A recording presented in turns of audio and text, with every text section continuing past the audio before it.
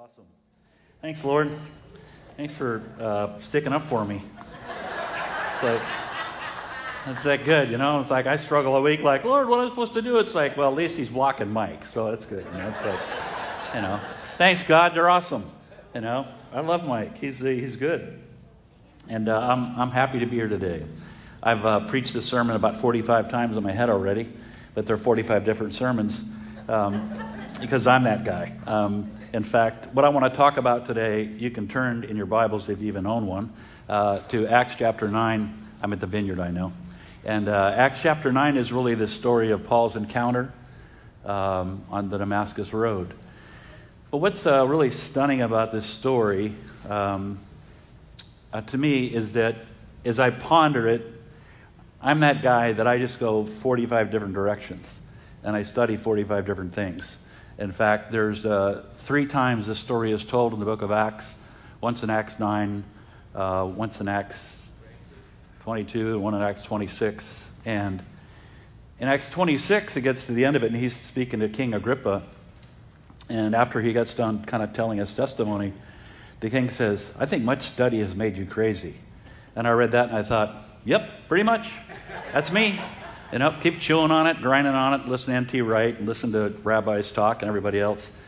And, you know, in preparation for this, I started thinking about, you know, what should I talk about? I was invited about a month ago that this Sunday would be my day. And so what dropped in my spirit was, let's talk about the Apostle Paul. And, I mean, you drop that little thought in my head, and then I'm ready. It's a lot of things to think about. You know, the theology of Paul. I wanted to talk about for a while the friendships of Paul, because his friends made his life totally different. When you think about the people that you've encountered in your life that have influenced your spiritual journey, you wouldn't be here today without those people. People make a difference in your life. And it's all about Jesus, but it's all about people. People make a difference. And, you know, in fact, it's interesting, a rather invisible relationship. We might think about Paul, we might think about Barnabas, we might think about Paul, his confrontation with Peter. Might think about when he went to Ephesus or Corinth, or how he went through Philippi and spent some time in jail, ended up in Caesarea in jail, or ended up in Rome in jail. You know, Paul had quite an illustrious career, but without people in his life. Well, the reason we even know a lot about his life is because of a great friend of his named Luke. Yes. Luke wrote the book of Acts. And, I mean, when you think about serving someone, look how Luke served Paul. He told his story. And in this Damascus encounter, the Holy Spirit seemed to have led Luke to tell it 3 times. Because, in a sense, what I have kind of in my notes here in front of you is that embedded in your testimony is your destiny. These divine encounters that you've had in your life define who you are. And one of the first things that the Spirit would really drop in my soul was that I call them unsolicited divine encounters. Unsolicited divine encounters. Those shift everything in your life. When you're riding your donkey, going there to wreak havoc in somebody else's life, and God says, "Your turn." Or I even think about Moses. He's out there tending the sheep. He's 80 years old. He's done. You know, he's served in the courts of Pharaoh 40 years, and he's banished in the desert, found a wife, had some kids. He's out there just taking care of things. And he sees a burning bush that's not catching on fire. He's like, "What is this?" He goes to there and he finds out, and the rest is what we say, the rest is history. Or I think about young David, you know, tending the sheep. He's the 9th of 9 sons in the house. And the prophet comes in and says, "I have something I want to look for. I'm looking for the next king of Israel." And his father assembles the sons, and of course David's out there. And David, in his unknowing way, didn't know that God had appointed him to be the king of Israel, and to really go through 3 anointings that succeedingly made him the king of all of Israel. Unsolicited divine encounters. Those change your life. I can almost stop right now and do a contemplative time and say, write down those encounters. Remember those encounters. That's your story. That's your testimony. That's your encounter. Nothing will change your life more than how God changes your life. It was, if you look at YouVersion, the Bible on your phone, all 40 translations of it, by the way, they send you a verse every day. And the verse today that came through is, unless the Lord build a house, those that labor in vain. That's right. It's really true. We struggle, we strive, we pray, we fast, we go to church, we do everything we can. And yet God's like, I got it. I'm a real believer in the sovereignty of God. One of the things that a prophetic guy talked about when he came to our church about 10 years ago was he said there's going to come a season of providential miracles. Not supernatural signs, but providential miracles. A providential miracle is you're riding on your donkey, going to run havoc against the saints of God, and God says, excuse me, plan B, or really plan A, forget plan B. So if you want to put up on this screen there, Acts chapter 9, I don't know if we're doing that today. I don't know if the screen even works. That's funny. If people come in the house, all of a sudden nothing works. Well, you look around, who's new? Who blew up the screens? I got a quote here, and in considering the Apostle Paul, what I did do was I listened to a video by his name is actually Dr. Hillel Abramson, and he teaches at a Jewish college in Brooklyn, New York. He's a well-studied Jew. He's Jewish. He's not Christian. But he had a video on Saul of Tarsus. And I thought, wow, what has he got to say? Well, I put a quote here, what he said. He said, Saul of Tarsus is one of the most important people in Jewish history. Actually, he said he's in the top 10. I'm like, seriously? A Brooklyn Jew is telling me that Saul of Tarsus was one of the most 10 influential Jews of all of history. Now, if you think about the Jews, and I think we all do in the church, we think a lot about the Jews. Sometimes we don't know what to think, but we think a lot about the Jews. And the one thing we're aware of is that they have changed the world. There's probably no race that has more Nobel Peace Prizes, scientific awards, mathematical achievements, even in the world of psychiatry. Freud was a Jew. He changed psychiatry. Albert Schweitzer was a Jew.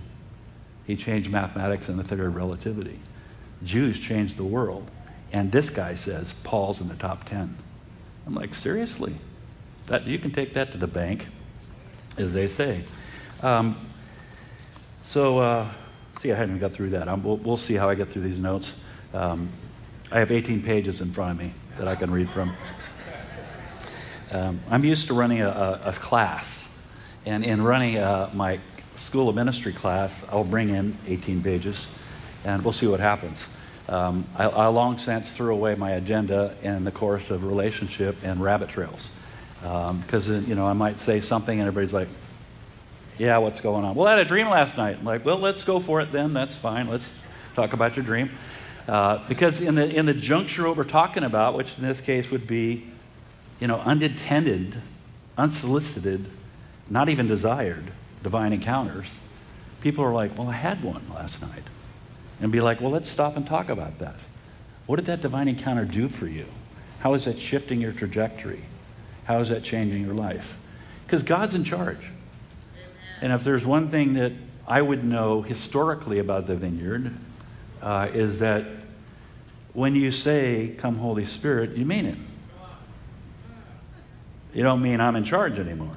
You mean I'm releasing this thing under your hands, Father. You have your way.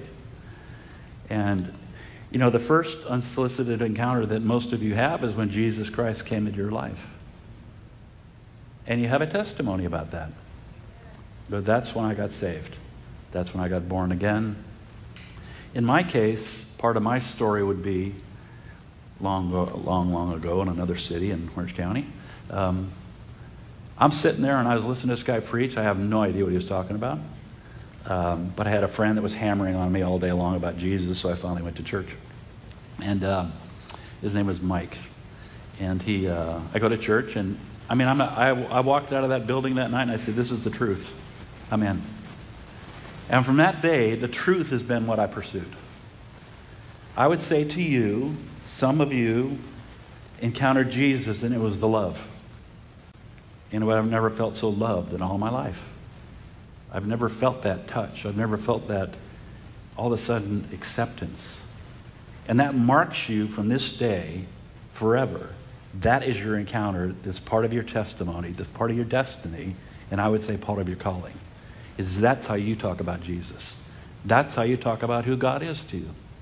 Because he touched you in an area of your life. In Paul's sense, I have to read this too, but he's blind 3 days after this encounter. What went through that man's head? He's like, I'm on my way to do your work, God. Well, let's read before I make comments. NIV text, chapter 9, verses 1 through 22. Meanwhile, Saul was still breathing out murderous threats against the Lord's disciples. He went to the high priest and asked him for letters to the synagogues in Damascus, so that if found any there who belonged to the way, whether men or women, that he might take them as prisoners to Jerusalem. As he neared Damascus on his journey, suddenly a light from heaven flashed around him. He fell to the ground and heard a voice say to him, Saul, Saul, why do you persecute me? Who are you, Lord? Asked Saul. I am Jesus, whom you are persecuting. And he replied, now get up and go into the city, and you'll be told what you must do. This really ought to be a red letter in your Bible. Honestly, it's the voice of God, the voice of Jesus. The men traveling with Saul stood there speechless. They heard the sound, but did not see anyone. Saul got up from the ground, but when he opened his eyes, he couldn't see anything, could see nothing. So they led him by the hand into Damascus. And for 3 days he was blind. He did not eat or drink anything. Verse 10, in Damascus there was a disciple named Ananias. The Lord called to him in a vision, Ananias? Yes, Lord. Yes, Kyrios.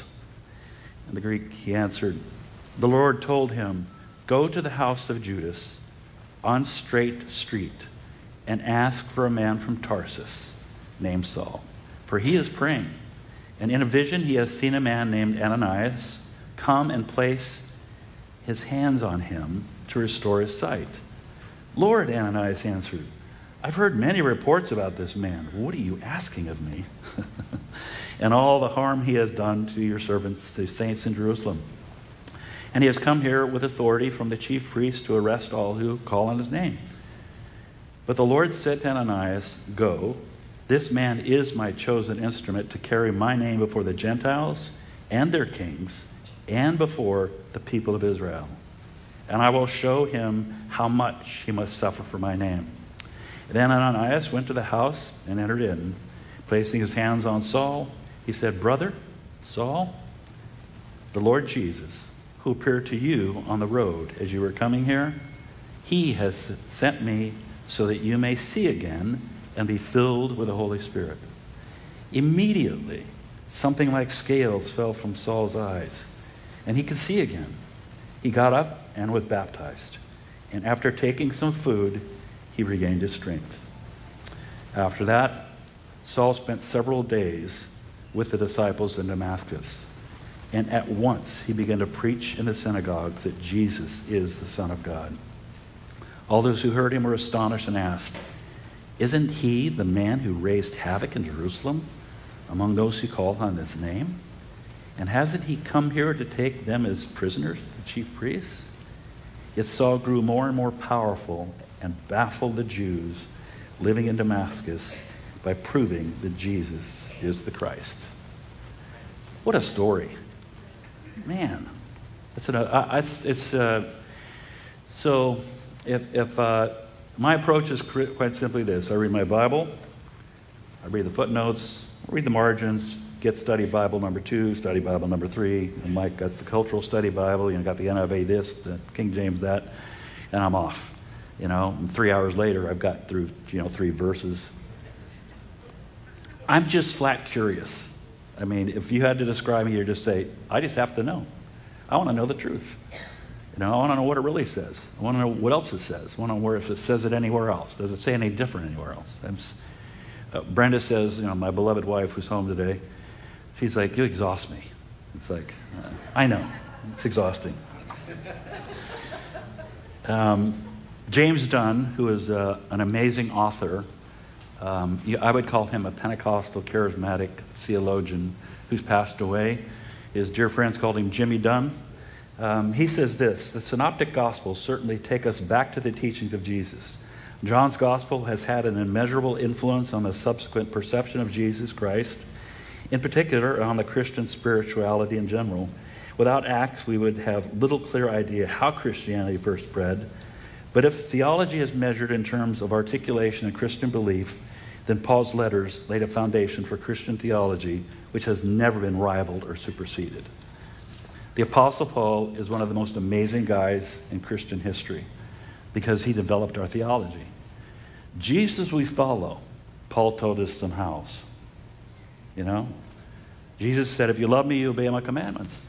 Paul says, this is what it looks like. Jesus said, wait for the Holy Spirit and the promise of the Father. And Paul broke down spirituality unbelievably. Jesus said, I'm coming back again because I rose from the dead. And Paul says, because he rose from the dead, you can rise from the dead too, believing in his name. It's like, wow. Wow. Paul developed what Jesus talked about. And then all Paul did was ever do is talk about Jesus. He told this story 3 times in Acts. So let's break it down a little bit. This is how I'm going to break it down to the best I can. Who is Saul of Tarsus, number one, who later became Paul? Well, the most important thing we can say about Saul of Tarsus, he's a Jew. And you can say it this way: he is a Jew. Not he was a Jew, he is a Jew. He's in heaven. He wrote down, absent in the flesh, present with the Lord. Paul wrote that down, and then he experienced it. And Paul is a Jew. Jesus is a Jew. Some of this stuff just makes me just think. Paul said this later so I'm just going to read you a couple verses. I don't know if they're there, but it's kind of in your notes, I think. I handed my notes back there to the guys at the monitor. They said, man, that's a lot of scripture. I said, well, I'm a teacher. That's what I do. So can't help it. Some guys are good athletes. It's not my gift. So Acts 22:3 says, I am a Jew born in Tarsus of Cilicia, but brought up in the city under Gamaliel. I was thoroughly trained in the law of our fathers and was as zealous for God as any of you are today. In Acts 26, he says, the Jews all know the way I have lived ever since I was a child.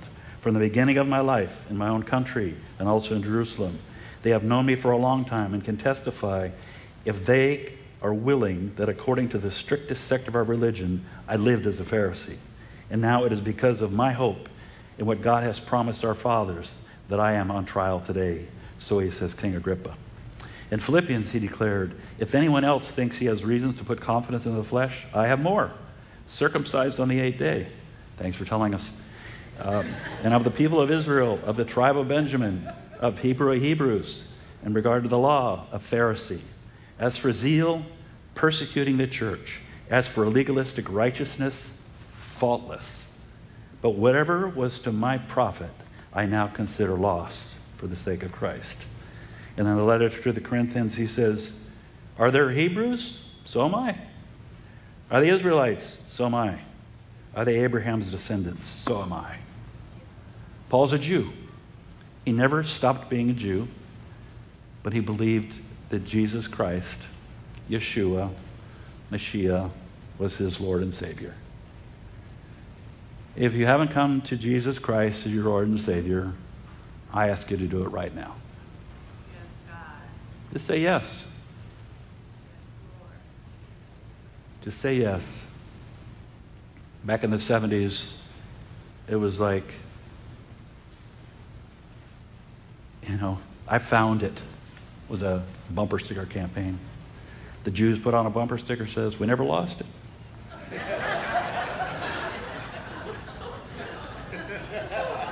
Campaigns don't work. But the presence of God does work. And the presence of God in your life, asking you to bow your head, to wrench your heart, and to open your soul to the loving Savior, He's on you today to say yes. So just say yes. Just say yes. I just wanted to mention that as Paul was trained by Gamaliel, he was a great rabbi called Rabban back in the day. He's also known in the writings of Josephus as the great elder.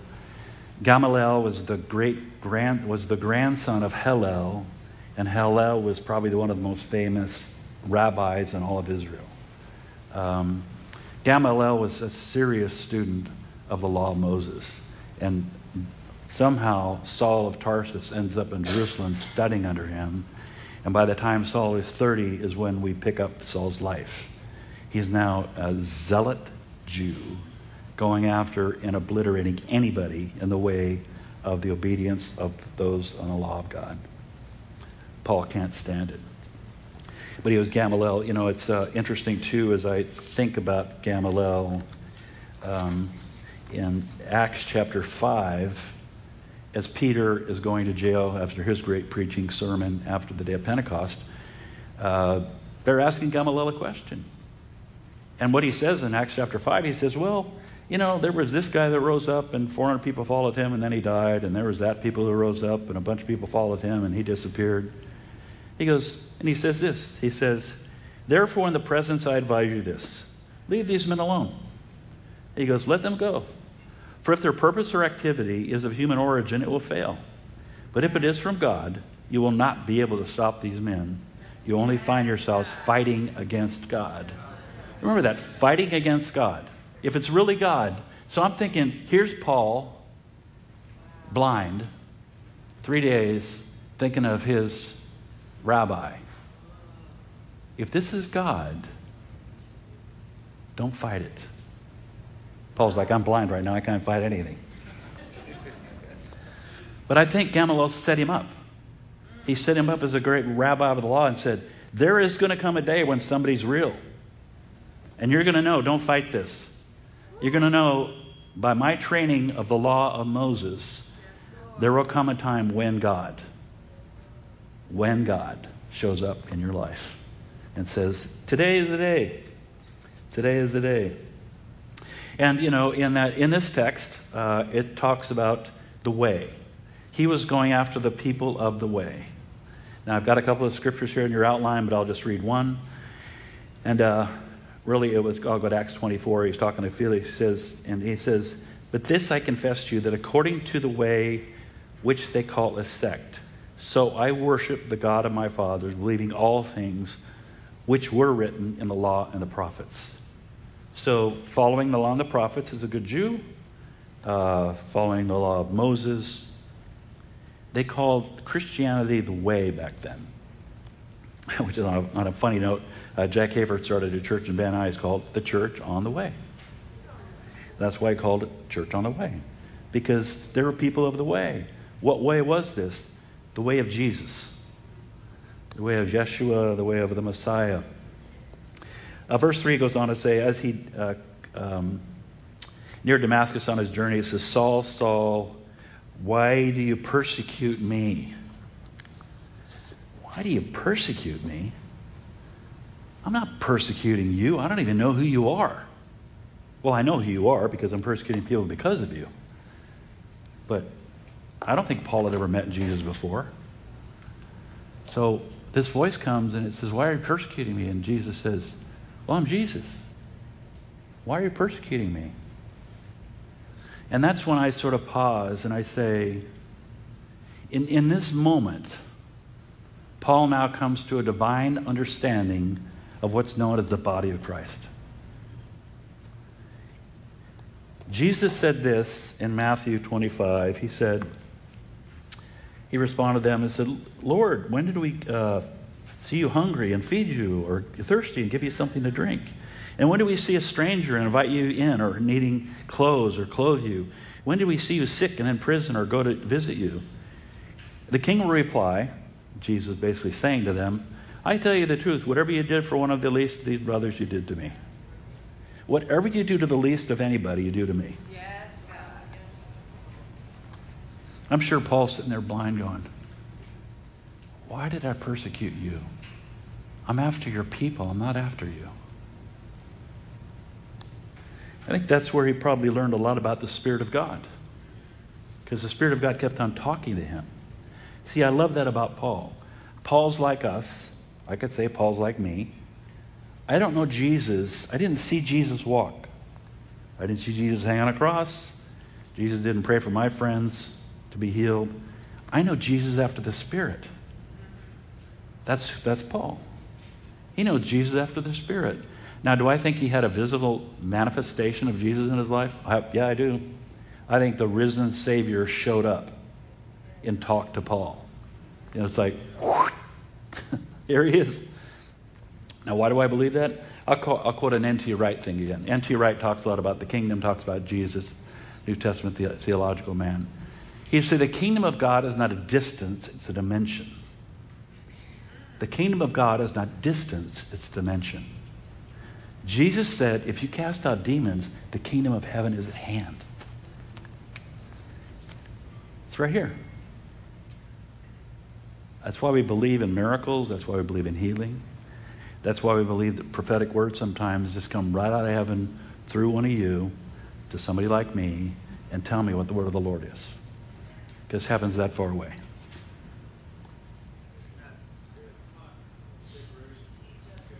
Just a dimension away. Take one step, you're in the kingdom of God.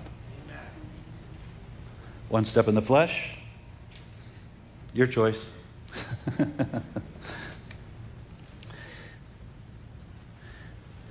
So in the course of then Paul's life, and I say in the course of Paul's life because one of the things I've done is, and of course this is, argumentative or debatable and all that stuff, is which book did you write first and which book did you write last? I think in my own estimation, I think from what I've read, it's probably Galatians or Thessalonians he wrote first. And obviously 2 Timothy he wrote last. He's in prison writing to Timothy. Probably wrote about Galatians because really he's fighting his own sense of conscience as well as the gospel of the kingdom, which is, who's bewitched you, you foolish Galatians? Are you going to fulfill by the law which God has started in the Spirit? I mean, he's talking to himself too. He's going, I love the law. I love it. But then Jesus came. He changed everything. It's like, and then he talks about the gifts of the Holy Spirit. He talks about the fruit of the Holy Spirit in Galatians. Does he mention prophecy? I don't know why. But at the very end of Timothy, he does. He goes, Timothy, with the laying on of hands and the gift you got and the prophetic words, you go fight the good fight of faith. He told Timothy, you know what prophetic word you got? That word, he breaks down this way. That word is a strategy of your life for you to have warfare with. That's how it breaks down. Fight the good fight. Strategies of war.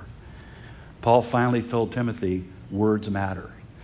We're going to find out why in a sec, but let's see how we do. So I have a bunch of scriptures here on Paul's thinking on the body of Christ. Because he wrote a letter to the Romans, he wrote a letter to the Corinthians, he wrote a letter to the Ephesians, he wrote a letter to the Colossians. Every one of these letters, it was about Jesus Christ is Lord and King and head of the church, and we are his body. Why does he know that now? Because he persecuted a couple of people, and he ends up meeting the head. Right. Hello.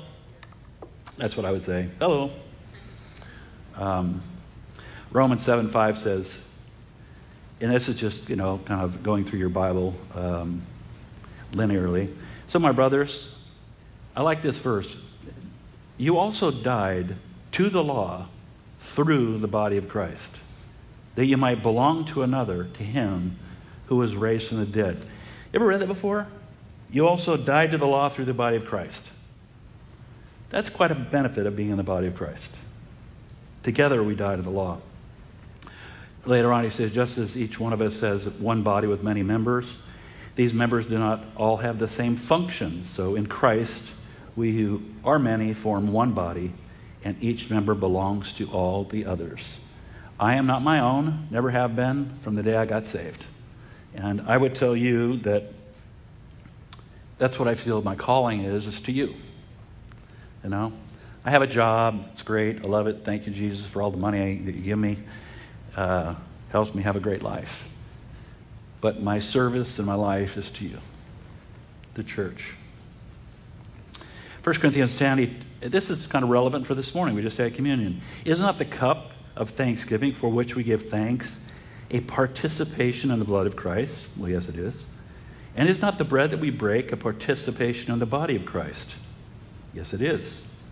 Because there is one loaf, we, who are many, are one body, and we all partake of one loaf. Breaking bread means I'm just a piece of the little loaf. You're a piece of the loaf. You're a piece of the loaf. You're a piece of the loaf. We form the body of Christ, and as we take of his body, we think of his body. Not just the body crucified and resurrected. We think of the body. His body is alive. The head is alive. Amen. This whole thing's alive. Nothing about Christianity is dead. Nothing. Religion's dead, not Christianity. Ephesians 1:22 says, and God placed all things under his feet and appointed him to be head over everything for the church, which is his body, the fullness of him who fills everything. Ephesians 4:11 says, it was he who gave some apostles, some prophets, evangelists, pastors, teachers, to prepare God's people for the works of service, so that they may be built up until we all reach the unity of faith and the knowledge of the Son of God and become mature. Prepare God's people for works of service. Other translations will say equip God's people for works of service. So we call them the equipping ministries, right? We call them the fivefold ministry, the equipping ministry, the fivefold. I have a study Bible. I have several. One of them is the new, it's the Spirit-Filled Life Bible by Jack Hayford. And you open that thing up to Ephesians 4, and this word equipping is a Greek word which basically is explained this way. The fivefold equips the church as a surgeon takes two bones and puts them back together again. A prophet comes into your life and says, this is where you belong in the body. An evangelist says, this is the good news. I'm going to give you life so that as you're in the body, you're going to bring life to everybody around you. It's surgically important to be around people that have high gifts. Why don't I call them high gifts? Because prophets are different than just people who prophesy. You know, I think if the Apostle Paul was to walk in here right now, it would be kind of a stunning reality for us. Number one, he wouldn't look anything like we've ever seen, because we don't have any idea what he looks like. But number two, when he began to speak, what would his anointing be like? It's like, oh my gosh. Because when he writes Ephesians, I'm like stunned. It's amazing. So I got to move on. So he talked a lot about the body of Christ. He stood there speechless. Well, I have to break this down. This is too much fun, this next section. So we get to verse 11. And the Lord told, so now we're to this. So continue on. So verse 7 says, the men traveling with Saul stood there speechless. They heard the sound but did not see anyone. Saul got up from the ground, but when he opened his eyes, he could not see. He could see nothing. So they led him to Damascus. Verse 10. This is where it gets really interesting. Verse 10. In Damascus there was a disciple named Ananias. The Lord called to him in a vision, Ananias, the Lord said. Now, when I then broke down, if you're like me, I made a red letter. 9 lines.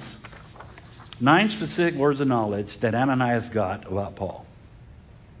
This is called a download, folks, in our terminology. Who's Ananias? We have no idea who Ananias is. Who trained Ananias? God. We learn later he was a devout man. He was a devout Jew. That's what he told King Agrippa later on. He was a devout Jew. He told the Jews he was a devout Jew.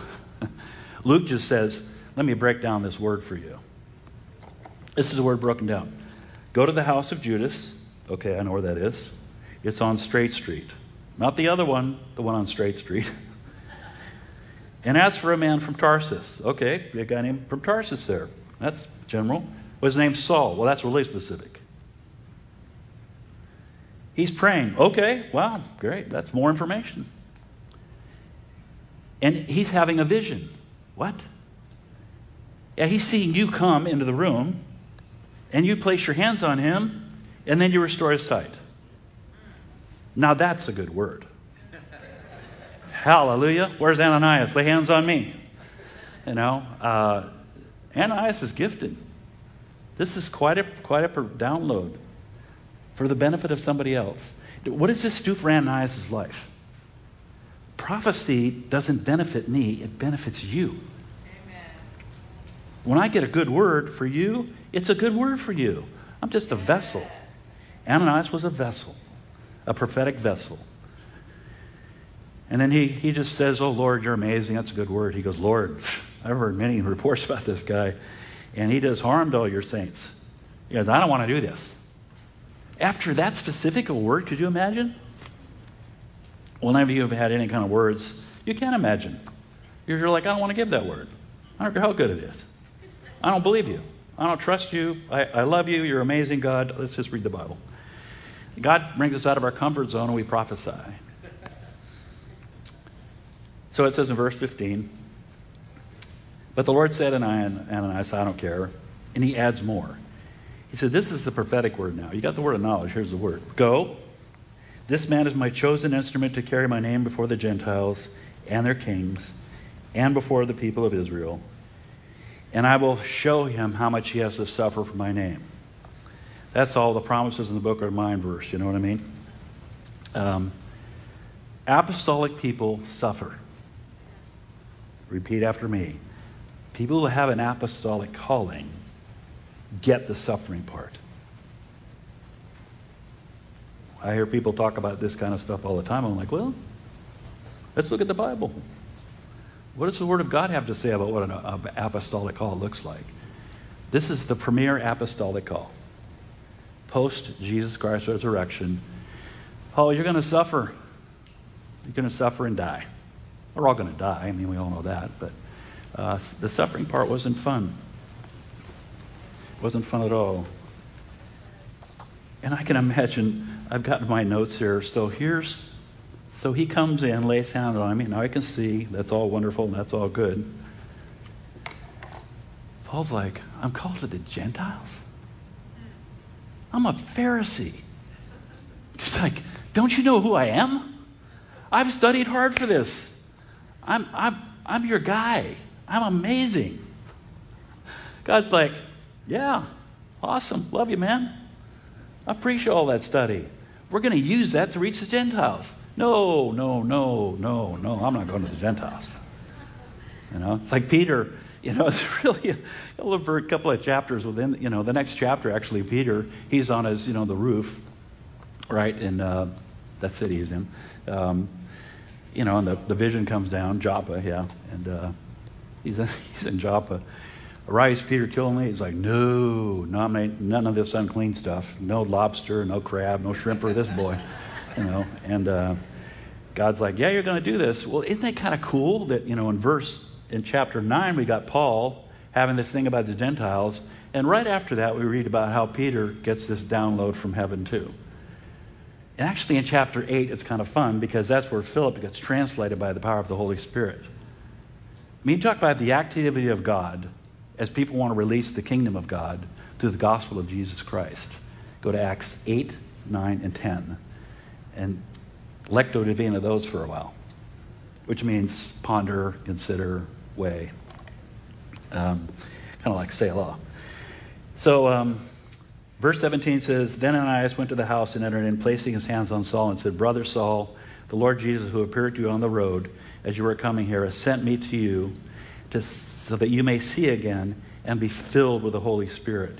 And immediately something like scales fell from Saul's eyes, and he could see again. He got up and was baptized, and after taking some food, he regained his strength." I have a New King James Study Bible. The beginning of this section I just read It's called Paul's baptism. I'm like, dude, Paul's prophecy. That's what my Bible ought to say. This is the most profound prophetic word in the history of the kingdom of God. If Paul's one of the 10 most important Jews, this is the most important prophetic word that the Gentile nation has ever known. Because Paul got sent to the Gentiles. I'm a Gentile. Well, I'm 0.5% Ashkenazi, so it says, you and me and 23. So, if you do the little blood test thing, which means I'm nothing. I'm a Gentile. And that's okay, because Paul was sent to the Gentiles to tell us the gospel of Jesus Christ, which was part of the way, which was a sect of Judaism. I find myself now, like it says in Romans 9 through 11, I am that unnatural branch grafted into the natural branch, waiting for the fullness of the Gentiles, so that finally something else will happen and the end shall come. And Jesus said it this way, you preach the gospel to the end of the earth and then the end shall come. I mean, Mike, we pretty much profoundly teach that, I would say, around here. I do it in the school, and preach the gospel of the kingdom, and one day Jesus will come back. The rest of it's up to him. That's all we're supposed to call to do. So, I knew I wouldn't get very far, but I wanted to break down for you the laying on of hands. And the one thing I have in my notes, I'll spend a couple more minutes here, is that during COVID, what we lost was the laying on of hands.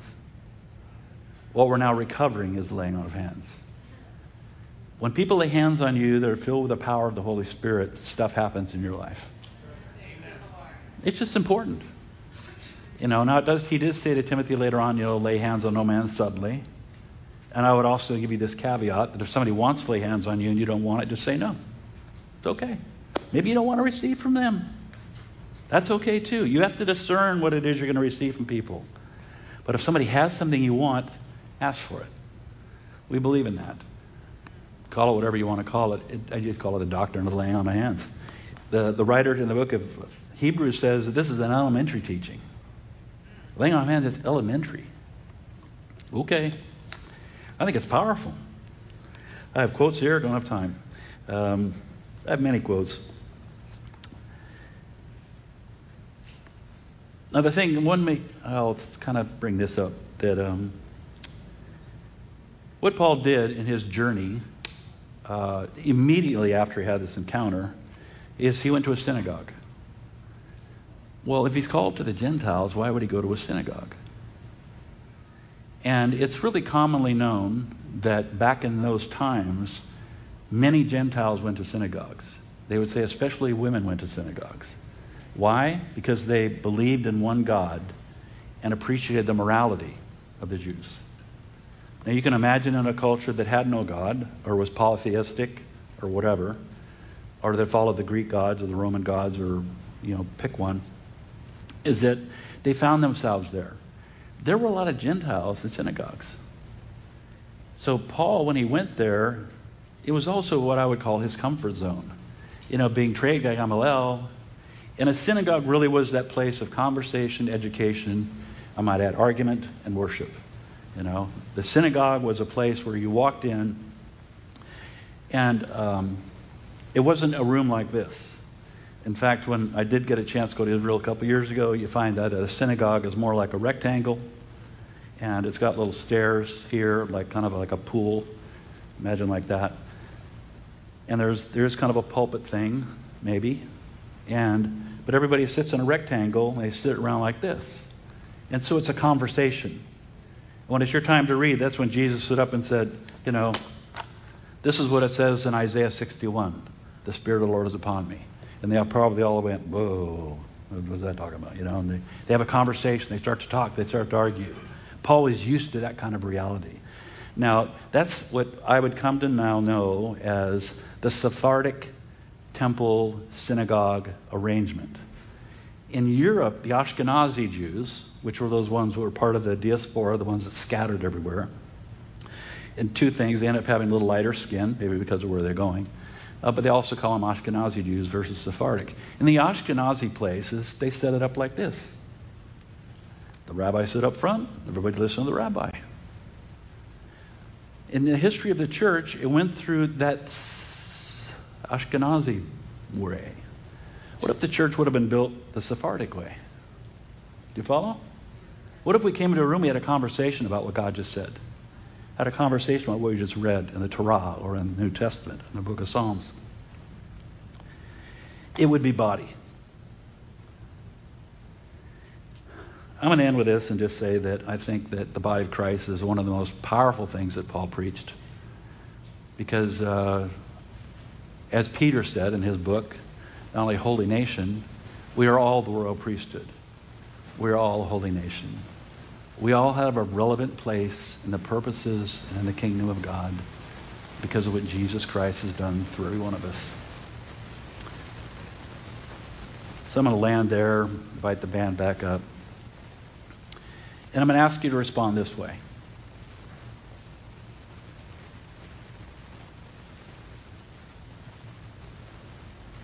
Maybe I'll tell one more story.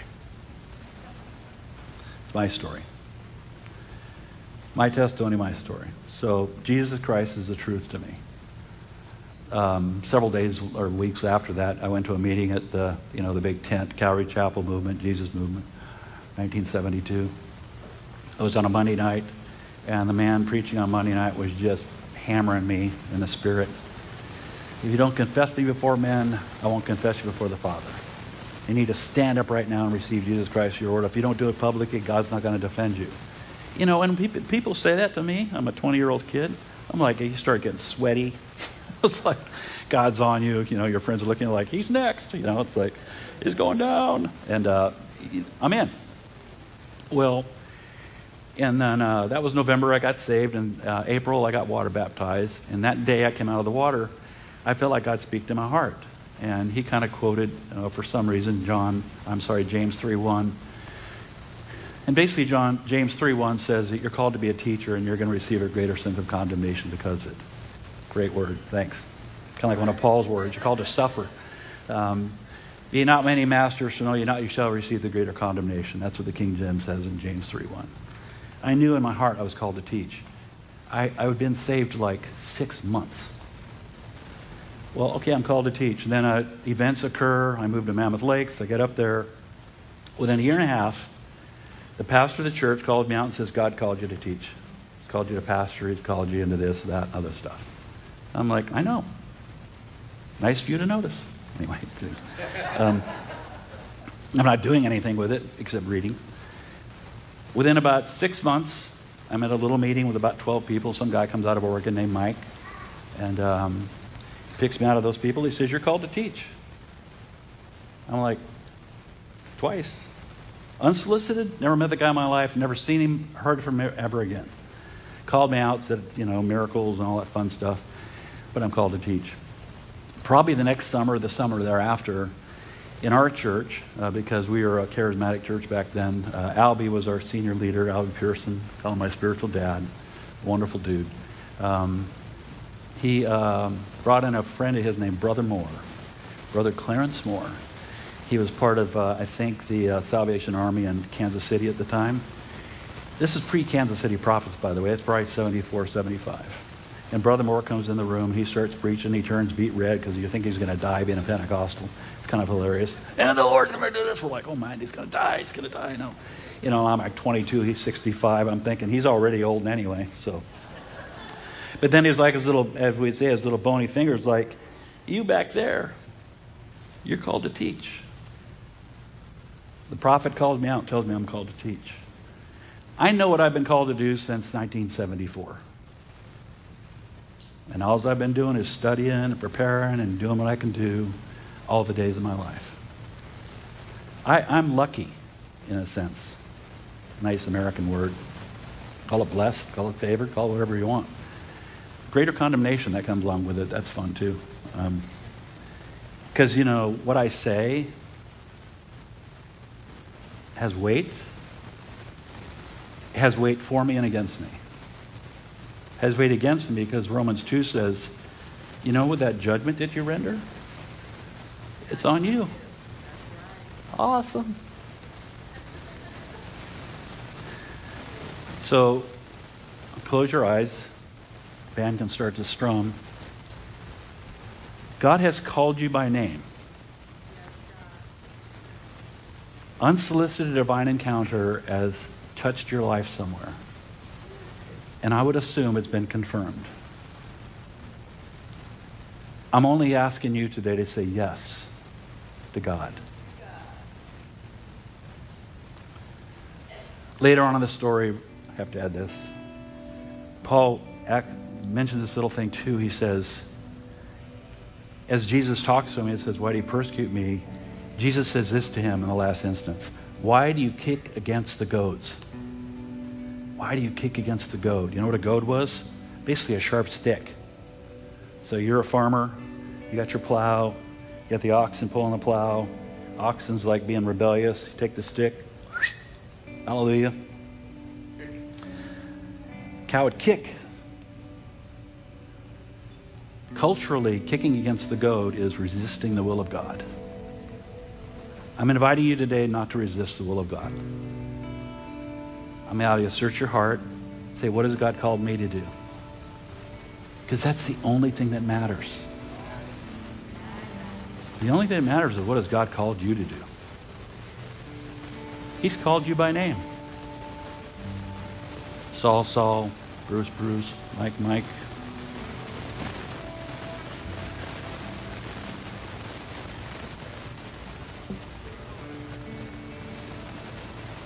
This is where we wait for more of the unsolicited divine intervention.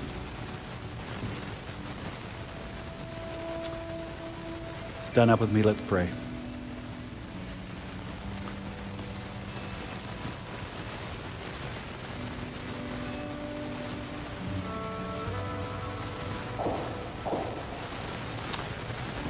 Lord Jesus, I give you my life today.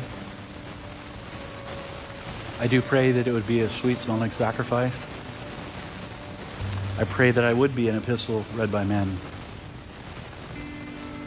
I pray that I would be transformed by the renewing of my mind. I pray that my life would be a living sacrifice. I pray that you'd grant me more spiritual gifts so that I might be more useful to your body. I pray you give me a heart of worship.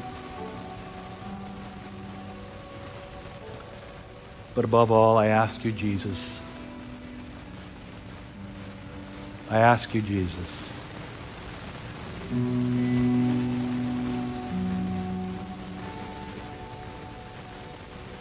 Touch your body here today. Holy Spirit, brood over this group of people.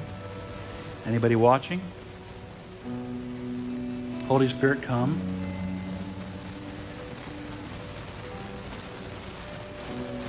I invite the intervention of God to flood your life, to kiss the purpose He's called you to.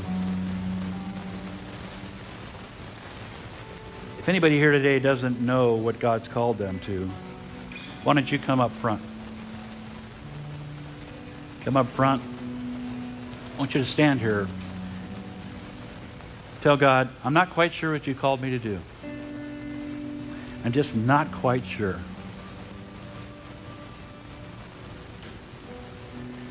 Like I said, I'm very blessed. I've known for a long, long time what I'm supposed to do.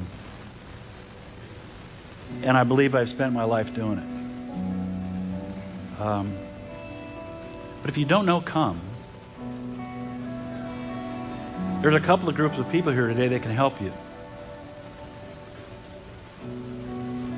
There's my beloved people that have gone through the school of ministry. A lot of them know how to pray. We also have gifted people on the ministry team that know how to pray. We also have the pastoral staff. We have Shano. We have Tricia. We have Eric. We have Eddie. We have people that know how to pray. We have Kim. We have Joanne. We have Richard. There's a lot of people here that know how to pray. A lot of people don't know how to prophesy. I'm asking for a spirit of prophecy to come that will be released in this house so that you might know more completely what it is God called you to do. This word that Paul got, this was not a confirming word, folks. It was revolutionary. It wasn't like, yeah, I've heard that word before. That's a good word. It's like, what? Lord, give us what words? Call us out, God, into something that we know not of, so that you can be who you need to be and all that we are. Lord, bless your people today. Bless your people today. In Jesus' name, amen.